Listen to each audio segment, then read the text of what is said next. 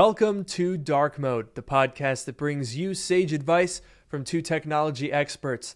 And that's not just what we call ourselves, it's what our moms call us after they read our life's work from Bing Chat AI and teach it how to become sentient. And I'm your host, Luke Miani. And I'm your host, Noah Rubin. On this show, we take questions from listeners, attempt to answer them to varying degrees of success, and maybe even have a laugh or two along the way. Hopefully we can answer them better than the Bing Chat AI, but I'm not too sure. Do you have access to it? Because I was too late and I don't have access to it, unfortunately. I don't. I signed up. I'm sure we've discussed this before, but I've been a Bing user for quite a while. I use Bing as my primary search engine. Yeah. Long before Weird. any of this, I use Bing. Why? Because of the rewards points. That's the only reason. It's So you can fine. Bro, you have to tell everyone about what you do with your rewards points.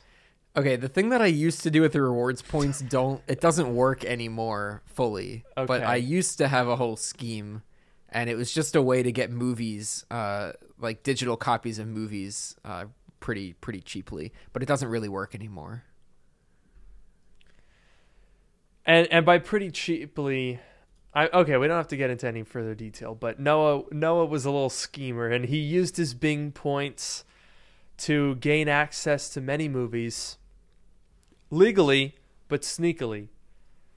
Yeah, it was about $2 plus tax per movie. Not all of them worked, but it was a good one. But yeah, no, I didn't get access to Bing Chat. I signed up for the waitlist thing. I downloaded the app, the Bing app on my phone, whatever, and I haven't gotten access yet. Oh man, see, I'm checking right now. I'm on the wait list. I'm not in though, unfortunately. That is so unfortunate. Oh well. I do have access to Notion AI. I don't know if you've heard of them. I've heard of Notion. It's like the note-taking app. Yeah, so they have an AI. Wait, I might actually have just done an oopsie. I don't think it's actually launched yet.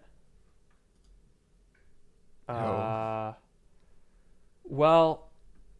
no, it's public knowledge that it exists. Okay, we're good. Okay. Yeah, so I've got a video. They sponsored Wednesday's video. And so I obviously was poking around a little bit, as you do, doing a little poking here and there. Oh my God. It's crazy. Yeah. It's so good. It's like, let me log in. How do I log in? I forgot there it is. Okay, we're good. I want to see if I can pull this up here. I feel like maybe I shouldn't show this. Do you think they'll know? I mean, this show is extremely popular, so it's certainly possible, but hopefully not. Yeah, absolutely. You know what? I'm doing it. Ask for forgiveness, not permission. You know that saying? Yep, go for it. So I think, all right, let me close out of all my other tabs here. I got to see if I've never done this before, but we're going to attempt to share a screen that's not just a Chrome tab. Oh. Okay, it did not work. Oh. Okay. Hang on. As you were, Noah, vamp. Quick, okay. Vamp. Well, I was gonna mention, we're talking about these AIs. There's the Bing chat. There's the Chat GPT, of course. So you're pulling up the Notion one. I will say I also got a chance to use Google's new chat AI. It's called Google Bard. You might have heard of it. Right now, it is only accessible to Google employees. So I obviously will not be talking about it, but it is another chat AI that exists. And I think that these chat AIs are really interesting. Maybe we can get into this after you show off the Notion one. But I think especially for Bing and Google, it's such a weird, using these chatbots for search engines. It doesn't make sense to me because fundamentally the way they work, they're just very intelligent autocomplete, essentially. There's no like sort of safety net or like any like way for it to actually know that what it's saying is true. I was playing around with one of these things, and I, asked it a question, and it quoted some article, some like Vanity Fair article that, as far as I can tell, doesn't exist. Like it gave me the title of the article. It said it was from like Vanity Fair, some newspaper, whatever. I looked it up, and it doesn't exist. It makes stuff up, and so using them for a search engine specifically is really weird to me. Really weird application of it, but I don't know. You're absolutely right. It's a little problematic, not to mention the fact that it's basically just synthesizing the search result. It basically is just doing a Google search and verbalizing what it finds. It's like you're just asking a person with no ability to understand truth to just read through the search results and summarize them effectively. Pretty much, but there's also no guarantee that it will it uses the search results to inform, the text that it generates, but there's no guarantee that it'll actually be true, anything that they're saying. Right. It uses that's what I'm saying. It's to base it off of, but, it's using the results, but it's not necessarily, it's not able to distinguish which results are credible and which are not. Right. Or even, so there's that part, but there's even, sometimes it'll just say things that aren't even in the results. Like it made up, title of an article, and it made up, quotations from that article. And as far as I could tell, maybe I'm wrong, but that article didn't exist. So there's just, it can do very, very weird things like that. I'm about to do a weird thing because in order to get this screen capture permission, I've got to disappear for a second. So unfortunately... yeah. All right. Well, Luke has been consumed by the AI. Actually, we should StreamYard should add support for AI hosts. He's probably having if Luke has to disappear for a minute to turn his turn his air conditioning off or get something ready to go. Honestly, if we just replaced you with an AI while you were gone, no one would have known the difference. Hey, I'm cool.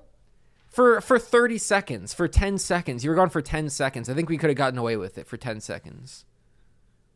You know what? I'm going to use Notion AI to write my response to this. Okay.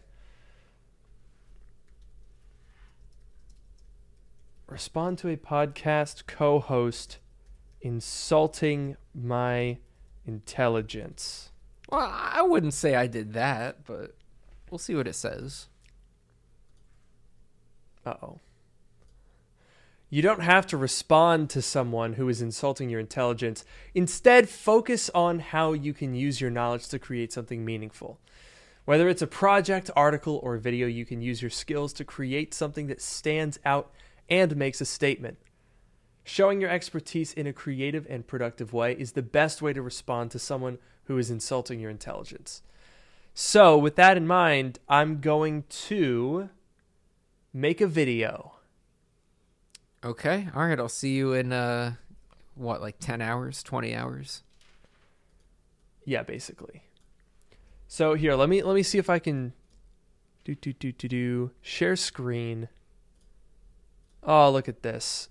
We have now got ourselves Notion AI. All right. So, nice. Can I make this bigger? Yes, I can. All right. So, this is a sample paragraph, and one of the things that I really liked about this, and by the way, I should note that Notion is sponsoring a video later, but have not sponsored this because we are very almost surgically precise in failing in any and all way to make money off of this podcast. Yeah. So, to the extent where I am giving a sponsor additional publicity just because I think it's cool and I'm still not making any money for it. So I think, honestly, that deserves a pat on the back there, Noah. We really are running a podcast at a net loss. And you know what? We're doing it. We're having That's a good how time. it's got to be. That's how you know it's real. We're not in anyone's pockets. We're not even in our own pockets. Our pockets are empty. Yeah. So let me show you one of the coolest things that I really liked about this. Now, obviously, a lot of the existing AI things are sort of meant to... They're sort of designed more for like answering questions. This is more for productivity. So one of the things that I like about this is take a look at this. Oh no, I did the wrong thing. Hang on. Here we go. We can ask AI to make it shorter. Now watch this. So it just took this paragraph and made it shorter, but it didn't do that by sacrificing any like factual issues here. Like it was very careful to make things short but not just cut things out. Like if you look at this, Apple started making computers in the late 70s. Despite competition and inexperience of founder Steve Jobs, they quickly scaled and innovated. The Apple II was successful, but not what Steve wanted. His vision was realized through the Apple Lisa. Though it made strides, it wasn't a commercial success. In 1984, Steve unveiled the Macintosh, a personal computer meant to make computers a household appliance. It didn't like mix anything up there or garble information. It literally just took what I said and made it shorter. That's pretty impressive. That is like, I think this is one of the things where that AI can really excel at. And I think that's why it's smart that they incorporated it here in an app like Notion.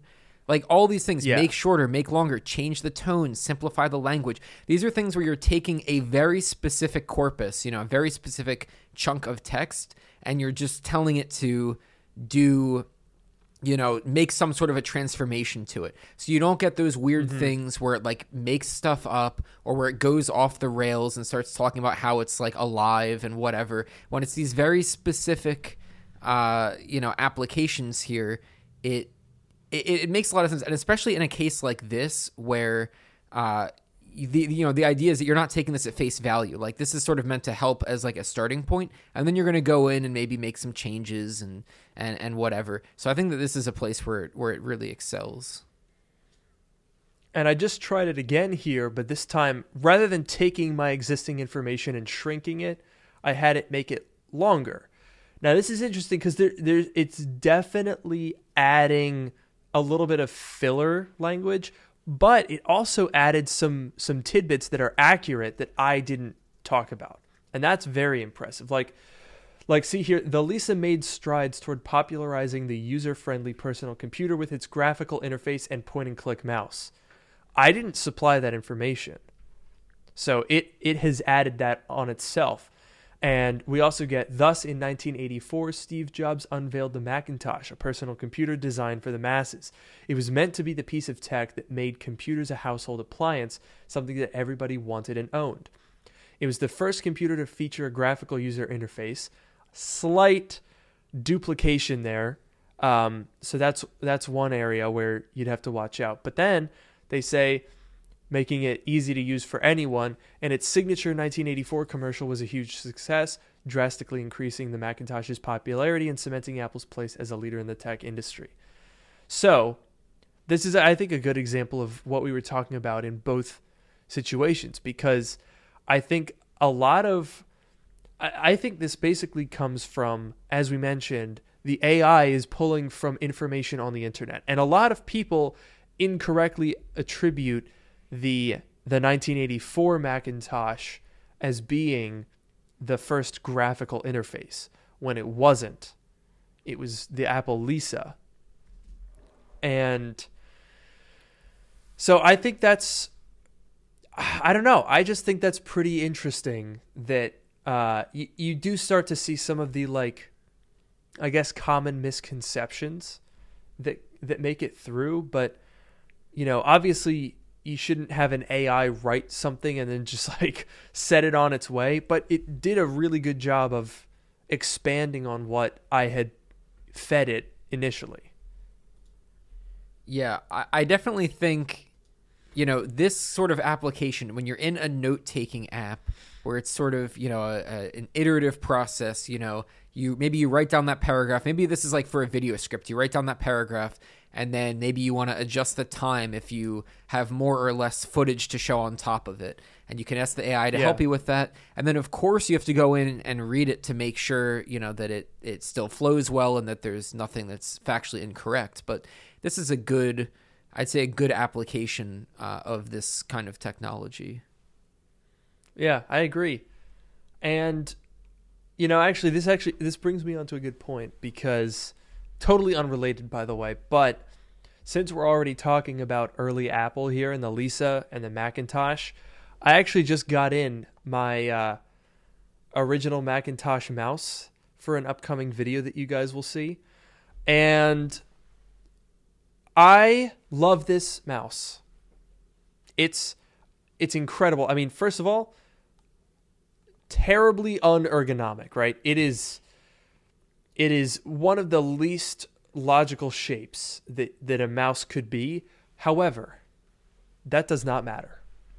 I don't care about that in the slightest, because of one very simple reason, Noah, and that is the sound that this mouse makes. If you go on YouTube and look up like mouse click sound effect, or imagine in your mind the sound effect of a computer mouse clicking, I know you've all got it in your mind. This is that. I'll see if I can emulate that here.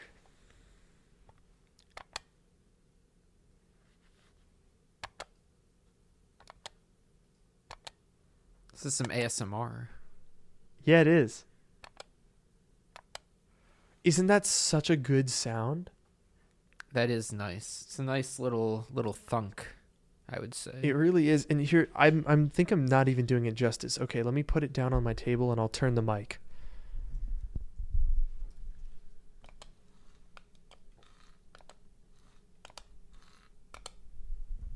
Yeah. That's so good. That is so good. My goodness. I don't know. I've just been clicking it all day. It's got such travel. It's got like an actuation. It just, something about it just hits the spot. Much better than this. Oh, man. Magic Mouse. I mean, that just sounds sad. Yeah, that's like the digital equivalent. The old one's like the analog. It's like the classic sound. Mm-hmm. Yeah. Absolutely. I definitely agree. Now, I think I have to take a moment here to just address the angriest person in the chat right now, who's foaming at the mouth with rage. Uh-huh.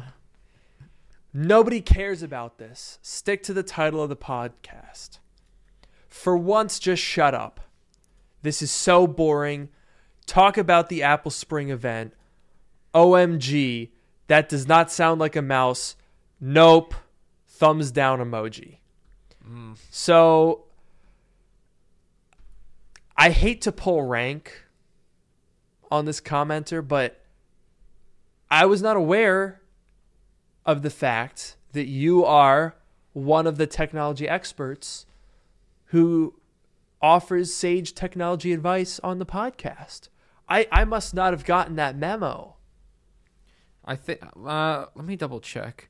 No, it's sage advice from 2 technology experts, right? Right, 2. What? Not 3? No, that says 2. Let me check our contract here. Yeah. Yeah, nope, that says 2. Sure enough. So I guess we can do whatever we want, Noah. I guess so. Let me pick your brain for a moment. Okay. I I got this chapstick here on my United flight. Uh-huh. Technically it's conditioning lip balm. That's what they're calling it. And now I have to say, I did notice something that it sort of rubbed me the wrong way. And that was that this chapstick doesn't last as long as it should. I feel like a lip balm should be able to sustain moisturization of a lip for 6 hours? I think that's Maybe reasonable. 7 hours? Maybe. I think that's a reasonable expectation. But what I found was this is a balm that needs constant upkeep. I think, honestly, I hate to break it to you, I feel like airline quality lip balm is just not going to be... It's just not going to reach that, the store-bought premium brand lip balm that you need. It's just, airline brand. It's not going to... It's like the airline food equivalent of lip balm. It's just not going to reach that level that you want it to be. That is very fair. I will say, though, I was slightly disappointed when I found out, though, that... Let me see here. What is this? Here we go. I'm finding this... So, take a look here. This is Sunday Riley, right? This is a skincare brand, and not an inexpensive one. Okay. So I figured to myself, how much, if you wanted to get this conditioning lip balm, how much does that cost? So let me see if I can find, I don't even know where this would be. Maybe moisturizers? Oh, gosh. I don't even know what I'm looking for. I'm just going to Google Sunday Riley lip balm. Okay, so does no one actually sell this thing? Is it an airline exclusive? So it does appear to be... Wow, okay, someone on eBay... Somebody on eBay has taken it upon themselves to sell this lip balm as well as the face cream that you get in flight, as you can see here in excruciating detail. And they've decided that this is worth, with shipping, $14.60 for one chapstick and 0.17 fluid ounce of moisturizer. That's that's a bit steep. You should make him an offer. You know what? You're right. I should. Now, as I said, I was disappointed in the longevity, shall we say, of this balm.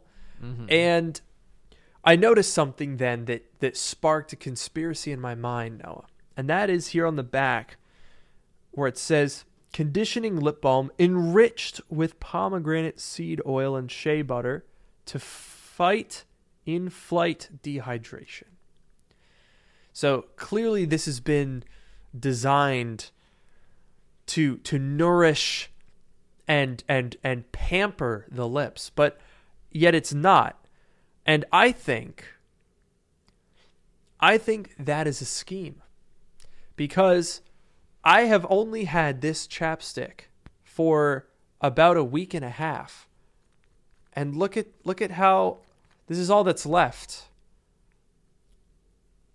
I have gone through this chapstick at an astonishing pace, which I think is a marketing ploy designed to get me in the pocket of big chapstick. I think, honestly, to be fair, though, if the chapstick says that it's meant for in-flight hydration or whatever it said, you're not in the flight anymore. It's done its job theoretically. Theoretically. So you could argue then that it's just a shoddy product designed only to last the duration of a 5-hour cross-country flight. I suppose you could argue that. Hmm. Oh dear. I don't know. All I can say is I think we have well and truly roasted the person that was making fun of us. And in fact, we've pissed off a couple other people. All right, maybe we should get into the Apple event now, or lack thereof. I hope this episode goes down. I prefer Genius Bar. John and Sam fight. Oh, you want us to pick a fight? Okay. All right. Can make Just that kidding. happen. So, if anything, I would like to pick a fight with Tim Cook. Mm-hmm. Because here we were all thinking that a spring Apple event was spring would be sprung upon us, and yet turns out no. According to Mark Gurman, there will not in fact be a spring Apple event. The VR headset not coming yet. New iPads, new Mac chips, a Mac Pro, all of it pushed back. Isn't that tragic? Yeah, I know we were looking forward to... There was a lot. I mean, you just said a lot of things. We were looking forward to a lot of things. And now, are we expecting none of those things in March? I think we are expecting nothing at all until WWDC. Oh, wow. That's a little while away.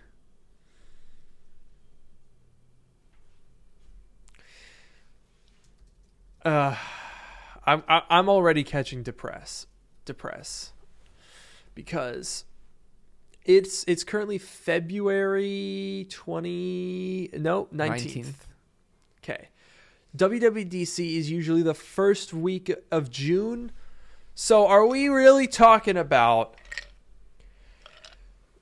Are we really talking about another all of March, all of April, all of May, three months and change before we hear anything from old Timmy boy? I don't know. That seems... I can understand something big like the VR headset. You know, we were supposed to hear about that in March. Maybe they're going to push that back to Dub. That's fine. There's got to be something in March, even if it's not that exciting. They got to do, like, something, right? You know, that's a good point. I feel like there's... Okay, well, we haven't considered that there could be new iPad Pros... Like, what about press releases, right? There's a couple of things that they usually do in the spring. Probably new iPhone colors. Last spring was the event that I leaked. Oops, sorry. Oh yes. Yeah, the new purple iPhone that came out, the Mac Studio, the Studio Display, and I think the refreshed M1 iPad Air, I believe, and that one I also leaked in purple. Oopsie. So, like, okay, I get that makes sense for an event because you had the Mac Studio, and the Mac Studio was a pretty big deal. But with what we have right now, I don't think there's any Macs. I think it would basically just be a new iPhone color and maybe put something in an iPad, and I don't know. I feel like there's not really something else until WWDC. Yeah, I feel like the big ones we're waiting on are like the VR headset, something with the iMac, hopefully. They could, stick M2 in the iMac, and I guess maybe that could be a press release. But, like, we're also waiting for the bigger iMac, so that would be a bigger deal, theoretically. Yeah, I don't know. The bigger things definitely seem like they should have an actual event, but there could be, and I heard some rumblings about new AirPods Max. I don't know if that has come up recently. I've heard a little bit. I don't know if we're expecting it anytime soon, but like that's another thing. And that was a press release, surprisingly enough. So you never know. That's true. I don't know. Actually, here, look. Someone else just said, I thought the 15-inch MacBook Air was coming in April. I forgot about that. And the thing is, and I talked about this in my in a recent video, which is, as pointed out here, MacBook Air 15 inch is supposed to come with M2, so it has to come out before June. From what it seemed like, I don't think that's going to happen. It was sort of said that the MacBook Air was releasing soon, a 15-inch. And I'm actually really, really, really excited for that. But for it to come with M2 at this point, I think is unlikely. I think we are probably out of time for M2 systems to come out, right? Like, think about this. If we did get a 15-inch MacBook Air in April with the M2 chip, that would be 10 months after the M2 chip launched. I don't think that's... I don't see that as being a possibility. That is way too long to be still coming out with an M2. We're already doing M2 Pro and Max, right? I don't see that happening. And so then it makes you wonder, is the M3 chip going to come out with a MacBook Air 13 and 15 launching at the same time with the same chip? That to me makes more sense. But this is now setting up WWDC to be an absolute monster, because we're talking about a new 13 and 15 inch MacBook Air with a 3 nanometer chip. Okay, huge, big, new architecture, new screen size, new MacBook Air. Whoa, that's big. On top of that, a Mac Pro, and on top of that, a VR headset. What? That really does seem like too much for one event. But to be fair, each of those things in isolation, given what we've seen since this transition to Apple Silicon in 2020, these all seem like things that would be announced at WWDC. The next generation of the chip, right? The M3, they've announced the generations of the chips at DubDub. The a new kind of chip. I guess I don't know if the MacBook Pro or the Mac Pro would be like an ultra chip, or it would be something even beyond that, but like a new level of chip. That would be another thing. And especially the VR headset. That's got to be a DubDub thing. It's a whole new platform, a brand new category for them. Whole different, like, as far as the software, how the software is going to work, completely different on a VR headset than any other product. Even the Apple Watch. The Apple Watch was different, but fundamentally it's a small touchscreen. The VR headset is a completely different paradigm. So that definitely seems like something that you'd expect to see at DubDub. So it's a lot of things, but like I would expect in isolation to see them, come out at a DubDub event. So I don't know. Yeah. No, I think you're right, because to your point, in isolation, each of these could headline a WWDC. A new 3 nanometer chip, a new Mac Pro, a new category of product, a VR headset. Each of those things individually would be enough to make an entire event. So the idea that we get them all at once, that seems a bit optimistic. And so it does beg the question, why not have some of that come out in the spring? Because, I mean, when you look at Apple's event schedule, after WWDC, there is never an event before the iPhone event. It is always, first week of June is WWDC, second week of September is iPhone. There's never July, August, or late June. They never do that. So what it comes down to is like, okay, which of those things could be pushed ahead, come out in the spring? Well, according to Mark Gurman, none of them. So then it comes down to which of them get pushed back. Do we think that we could be in a pick two? You got 3 choices, pick 2 of them.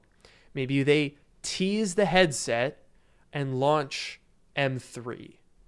To me, that's the most believable. I would personally think at this point that the Mac Pro will be a 3 nanometer system. I don't think there's going to be an M2 Ultra. I don't think there's going to be an M2 Extreme.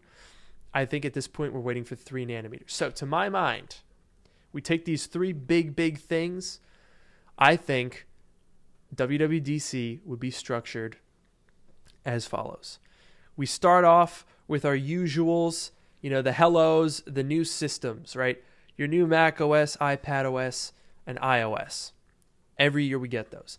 Then we move down into the secret underground lab, and Johnny introduces the 3 nanometer M3 chip.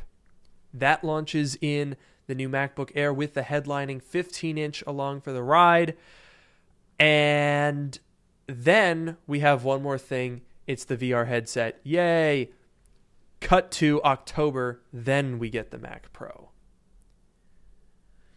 I could see that because I do think, if the Mac Pro is going to have an M3 Ultra or M3 Extreme or whatever it's going to be, I feel like usually Apple builds up to that. I don't know if they're going to announce the M3 and go all the way, through all the M3 chips that are going to exist. Because I feel like they kind of do it. They start with the M3 and they launch, whatever products go, with the M3. It'll be the MacBook Air in this case, theoretically. And then there's got to be the Pro and the Max. And then I feel like the Ultra and maybe Extreme comes. So I think that's one area that makes sense. I think another possibility, I agree with you about them teasing the VR headset, because I can't imagine them coming to an event and dropping it and being like, obviously they would never say it's going to be available now, but even to the first time that they announce it, I would be kind of surprised if they commit to a firm timeline, or if they just say it'll be available later this year or it'll be available in 2024. I would be surprised if they're any more specific than that. So I feel like we could see, maybe they could tease a lot about it, or they could just tease a very little bit that it's coming, and we might get very little information about it at the event, and the rest of the information will come closer to whenever it launches. So that's a possibility. No, I think you're definitely right. And I know people are itching to get their hands on the VR headset, but the thing you have to remember, I would liken this to the Apple Watch launch. Not necessarily in terms of significance, because I think quite possibly this VR headset would be more significant. I think this might honestly be an iPhone type moment. But actually, iPhone as well. Remember back to all of these things, the iPhone, the Apple Watch, even Mac Pros get this. They get teased, and then there's quite a bit of time before they actually come out. And it makes sense. I mean, with the Apple Watch as an example, when you're introducing a new product category like that, if they had launched, I think they announced the Apple Watch in September of 2014, if I'm not mistaken. And then it launched in the spring of 2015. So there was 5 or 6 months between the announcement and launch. If they had just said hey guys, guess what? This is the Apple Watch, and it is now available, shipping next week. Cool, great. But it would only have first-party software. That's the big thing, is that when they announce it, Apple Silicon, same thing, right? They had the DTK for a reason. The reason that they tease things is twofold. Number one is secrecy, right? If you're producing product and getting it out to shipping facilities, it's a lot more likely, in the case of the iPhone, that people are going to take pictures of it and leak it. You can keep things under wrap for longer if you announce while you're still prototyping. But also, more importantly, with that 6-month lead time for the iPhone, for Apple Silicon, for the Apple Watch, that means that you can then have it be public, send a bunch of stuff out for developers to make it ready for launch. That's the crucial step. That's a great point, and especially, it was definitely true with the Apple Watch, and it's especially true with the VR headset about this is obviously existing software isn't going to work on this thing. VR is a completely different paradigm, completely different, right? I mentioned before, Apple Watch has a touch screen at least. Obviously, you have to, re-engineer your interfaces to work on a watch. But like the VR headset's totally different. We don't know like what the input method is going to look like and how True. exactly everything's going to work, with the software. There's so many open questions. So having answers to those questions and then being able to seed out that developer hardware, the developer, I guess it was the DTK for Apple Silicon, but like the developer version of this headset to get software on it is going to be really important, because if this is a VR headset, especially that launches with just first-party software, like the Apple Watch, I don't really use third-party software on the Apple Watch, whatever. The VR headset Same. with just first-party software, I don't understand what that would even look like. You could watch Apple TV shows and like maybe do FaceTime, and that's basically it. They need that third-party software. Yeah, no, that's a very good point. I think this is probably more like Apple Silicon. I don't know. It's weird because it's kind of taking all three. Like the three examples I gave were iPhone, Apple Watch, and Apple Silicon. And this is sort of aspects of all three of those. The iPhone is a completely new product category. So it needed third parties to be like, oh, hey, this exists now and I need to make stuff for it. The Apple Watch was a completely different interface. So you have things that exist on the iPhone, but now they have to exist on this other thing as well. And then Apple Silicon was compatibility. It's taking your thing that exists and making it work on a thing that's different. This VR headset is all three of those combined.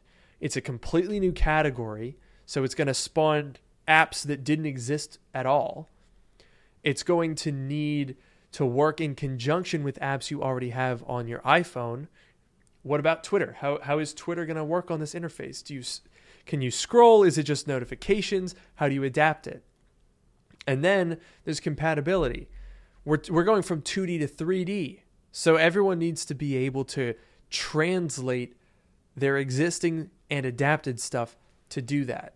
That's a tall order. I wouldn't be surprised, Noah, if we even get a full year, tease at WWDC doesn't even come out until 2024. That's true, because there are legitimately, I think it's interesting, like if you think about the Apple Watch, you think before the Apple Watch even launched, they're like, okay, if Apple's going to make a smartwatch, I feel like a lot of the details already kind of fall into place, right? It's going to sit on your wrist. It's going to have a touch screen. Not all the details are necessarily, figured out, but you have a pretty good idea. It's going to show you the time. You're going to be able to put other, pieces of information, which are the complications as we know them today. It's going to have apps, whatever. When you think about this headset, you're like, okay, I'm going to put this headset on, and then what am I going to see? What's the home screen going to look like? What are the windows are there going to be windows? Are there going to be, are normal apps going to work on it? Or is it going to be meant for these very specific experiences? There's so many possibilities. That you have no idea what it's going to look like. Honestly, this is probably one of the most exciting launches. I think this is going to go down in history. I think very possibly we're looking at an iPhone moment. If you go back to 2007, as you mentioned, Noah, there were murmurings of if Apple's going to make a phone, what'll it be? And it was not then given that it would be, a big touchscreen, right? That was not obvious at the time. So while retrospectively, this headset might end up being oh yeah, duh, of course that's what the headset is. From where we are right now, I legitimately don't think anyone could tell you oh, this is how the OS will be structured and navigate.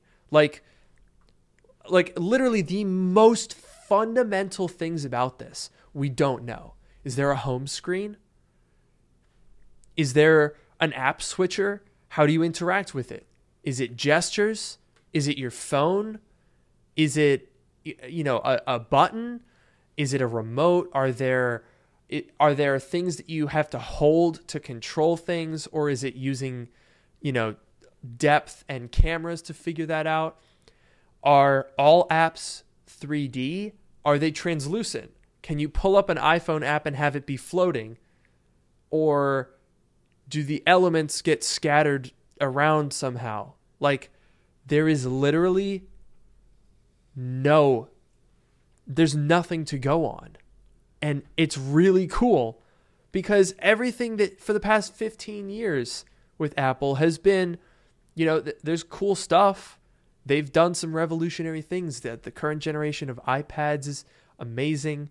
The iPhone every once in a while knocks our socks off. Apple Silicon Macs were obviously incredible, but all of them, to some degree, you kind of have an idea of what they should do or the direction that they should go. With Apple Silicon Macs, it was like, we'd like it to be powerful and quiet and have better battery life and nicer screens and more ports. And they said, okay, here you go. And it was surprising and impressive what they did, but it wasn't completely out of thin air. This is a situation where we're now getting back to what Steve Jobs used to say about, you're telling the consumer what they want. They don't know what they want until you show it to them. That is this. That's true. I mean, there's so many ways, like we said, there's so many ways that you can go about designing and building and implementing a VR headset. So we'll have to see what the designers at Apple came up with, what they decided was the best way. They've surely done tons of testing, with users and they've refined things and whatever. So we'll have to see what they come up with, and it'll be it is, like you said, really exciting to see because we haven't had the last time we've had something this big was, I guess, maybe the Apple Watch. Last time there was a new category of product. And the Apple Watch is great. I love my Apple Watch. But even that wasn't as exciting as this because there have been smart watches before and there have been VR headsets before, but I don't think that they've been in the way that Apple is planning to make them. There have been gaming VR headsets specifically, but Apple's not making a gaming VR headset. They're making something kind of different than that. You're right. No, I think like when you look at most gaming applications, it's like, you launch into sort of like a launching screen, right? They usually have like a room, like a virtual room that you're in with a menu or, a Steam interface or something of that sort.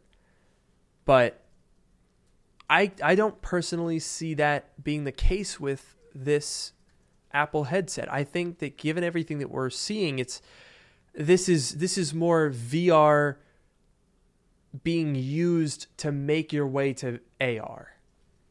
We talked about this on a previous episode where basically it comes down to we don't have transparent displays. And so without being able to just have a display that you can see through, what you need to do then is recreate what your eyes are seeing on the screen. And I think that is the purpose for this headset. It's not, an immersive display. The display is designed to be a pass-through to the real world around you. That's what I think. Yeah, we've definitely discussed this, and that definitely seems like the end goal. And I think also, theoretically, that might influence the way that they design the headset and the software for the headset.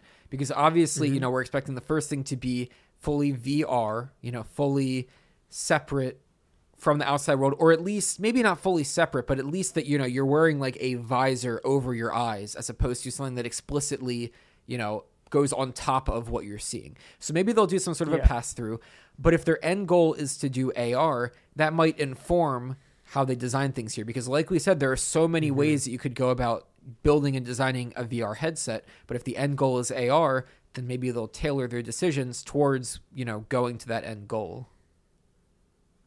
That's a very good point. I do want to briefly pause so I can address these super chats that I've been waiting to get to for 18 minutes. So big thanks to Nick V and EMZ, who wonders back about the 15-inch MacBook Air. He says, I don't think it's going to be called Air, and that Apple should bring the original MacBook back in a way. I talked about this in my recent video, which I was not expecting to see, but there are rumors that a 12-inch MacBook could be coming. And there are rumors that this 15-inch MacBook Air would in fact not be a MacBook Air. Now, I can see why people would think that, but given what we've heard about it, I think it makes more sense to make it a MacBook Air. I think end goal, we should probably just get rid of the 13-inch MacBook Pro and then just have MacBook Air 13, 15, MacBook Pro 14, 16. You know, your low tier, your high tier, your small, your large. I think that's all we need. Yeah, I think based on what we've heard, you know, if this is just going to be a 15-inch version of the existing MacBook Air, it makes sense to call it the MacBook Air. But, you know, could Apple bring back the MacBook name in some way? I think it would be cool. I don't know if it needs to exist. I mean, if we have 2 MacBook Airs, 2 MacBook Pros, I feel like that's... Or I guess, do we still have that third MacBook Air, the previous gen design, or did they get rid of that one? Oh, the M1? No, I believe that's still for sale. Yeah, so especially if we have that, I feel like there's enough, you know, enough of those. But I still have a fond, you know, place in my heart for that 12-inch MacBook. It's just so cute. Oh, I have one. I actually have 3. Yeah, no, I mean, various stages of working. I've only ever, maybe I saw it at the Apple Store, but I've seen, you know, when you had them, and I've seen yours, and they're very cute. Oh, I love those things so much. It's such a good size. I would love. I don't think it makes sense from a product lineup standpoint to bring it back. Part of the reason that they killed it off was because it was arguably unnecessary in a world where you have a 13-inch MacBook Air and MacBook Pro at the same price. However, that being said, oh man, was it a good tiny little boy. And I would love to see taking, I guess, the MacBook Air, shrinking it down yet again. Although I guess at that point, like, is it even that different? Like, it would probably be the same design language. Like, you look at the 12-inch MacBook and the MacBook Air, the 13-inch MacBook Air, it's basically just like slightly smaller version of it. So I don't know if it would be I don't know if there would be a point to it, but I would probably buy one. A 12-inch MacBook with Apple Silicon. Sounds kind of dope. Yeah, especially I feel like Apple Silicon would be great in that thing because it would work in a way that, you know, the old MacBook, the Intel-based one, never could. Yeah, I mean, the Intel one is slower than like an iPhone 7. It's not fast. Yeah.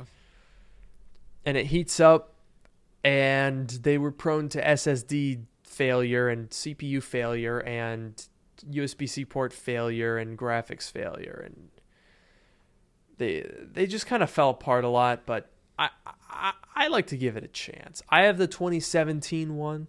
It's a little bit better. It's about as fast as an iPhone 7 still. It's very slow. But,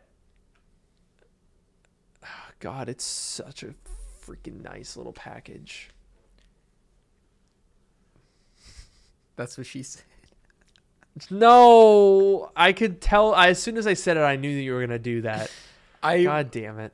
I didn't want to. I was weighing my options, but I felt like I had to. I'm sorry. Yeah, I could see you like really weighing that in your mind. You were like, what should we do? I didn't have a choice. Man. God. You know, actually that kind of reminded me, the butterfly keyboard in that thing, of a worrying rumor that I saw that this was like a year or two ago, so I don't know if it's actually going to happen, but there was a rumor that Apple's not done with the butterfly keyboard and that they're like trying to like make an ultra low profile keyboard that actually works. And I'm scared. I mean, I I understand the reason why they would want to have a keyboard like that. If they want to make things, I don't want it. I really like the Magic Keyboard that everything has. I understand what they're going for if they want to make it. Yeah. Maybe they don't care. I feel like the butterfly keyboard was an era where they really cared about making things thin. And we've talked about this before, like that, iPhone 6 bend gate era where they were making things as thin as possible and they were sacrificing performance. And now we've moved away from that. So I don't know if they would do thankfully. it because they want to make the products even thinner. But like, maybe they do a trade-off. They're like, oh, if we make the keyboard a little thinner, we can make the rest of like the chassis a little bit thicker and we can have better cooling, or not that they even really need it, but like I could see the reason why they might want it. But I do think that if they did it, they would be very careful because they really wouldn't want a repeat of the butterfly keyboard. Yeah, dude, they really, really blew it with that. It was bad. It was real bad. I mean, they're paying. I submitted. Theoretically, if this keyboard lawsuit comes out, I've got a video on that, by the way, coming out this week. That's actually the one with the Notion ad in it. So this is very like apt that we're discussing all of this now and spoiling it. Yeah. But I think the total that I was able to submit, because as you might imagine, I've had a number of MacBooks. So I think Apple would probably end up having to pay me like $1,000 for all the claims that I've made with all those serial numbers that I pulled from my Apple Store receipts. It's going to be so funny if that actually happens. Because there was that one, like the class action one, right, that we all got emails about that you could like claim some little bit of money from that too. Well, it was a bit. I mean, if you had more than 2 keyboard replacements, did you have more than 2 keyboard replacements? They emailed me and said that I was 2 computers that were eligible for getting money from that. Interesting. Okay. Because I know that the highest tier is like $400. Yeah, I think I was at the lower tier that was like $100 or somewhere around there. I think I had 2 computers at that, which would be the 2017 that got ruined, and then the 2018 that they replaced it with. God, do you want to refresh people's memory on what happened with your 2017 15-inch MacBook Pro? Because that was really bad. I don't even want to think about that. But yeah, I mean, basically, there were just like I don't even know what happened. It just like broke one day. It would like kernel panic and like overheat all the time and whatever. And then I went through like the touch bar didn't work. The touch bar didn't work. The thing, it would like overheat and like kill itself like all the time. And then I had to go through like, I think it was at least 2 months where like I didn't have a computer because I gave my computer to an Apple authorized provider because there was no Apple store nearby. I was at Penn State, which is in the middle of Pennsylvania, and there's no Apple store nearby. So I gave it to an authorized provider. There was a whole thing where there was like a little scratch on the corner, and they were trying to charge me $300 for a little scratch on the corner that had nothing to do with it. I had to talk to like 10, literally, I'm not exaggerating, like 10 different people at Apple support. I went up like 5 levels of support and whatever. It was a whole thing, and I got a 2018 out of it in the end to replace the 2017. Yeah, and you were out of a computer. Like, they didn't believe you, remember? Like, before you even dropped it off, they had you, like, remove your boot camp partition, reinstall the OS, go back, go forward, update, downgrade, all this stuff to prove that it wasn't software before you even got to that whole mess. And how long were you without the computer? It was at least 2 months. I was using that old ThinkPad that you gave me when you had like 6 of them or something, and you gave me one of them, and I was using that for like 2 months. I did. Yeah, that was late 2018. I got a bunch of ThinkPads from an office building, and so I gave Noah. He was a Windows user. It was a 2014 like dual core Lenovo ThinkPad that you used for like 3 months. For school. That was, you know what? It's in my room and like at home and in Philadelphia. Oh, the it's last still time, there? The last Aw. time I was home, I looked at it and I had fond memories of using that computer. Aw, that's so nice. It was pretty good. I had one of those as well, and I liked them.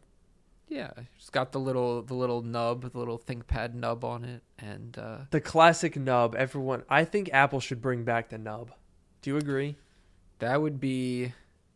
I think that would be the best innovation. We're talking about these like butterfly keyboards, whatever. Who needs that? We need the nub. Yeah. I think Apple should regress all the way back to like the big, like thick keys from the old days. Oh yeah. That would be, the first ever Apple laptop, the Macintosh Portable, had a mechanical keyboard. Damn. That's pretty We sick. should bring that back. We got to bring that back, and we've got to look at how much space, look at how many nubs you could put on this keyboard. Look at how Oh many. my God, at least 15. Look at how many. Every little intersection here is a nub opportunity, as I like to call them. An opportunity. Oh, I like that. There you go. Yeah. And I mean, think about this. In a lot of European cities, we're taking out all of these T-junctions. Look at these inefficient, terrible intersections between the keys. And the nub is basically a traffic circle. So it improves efficiency for everything.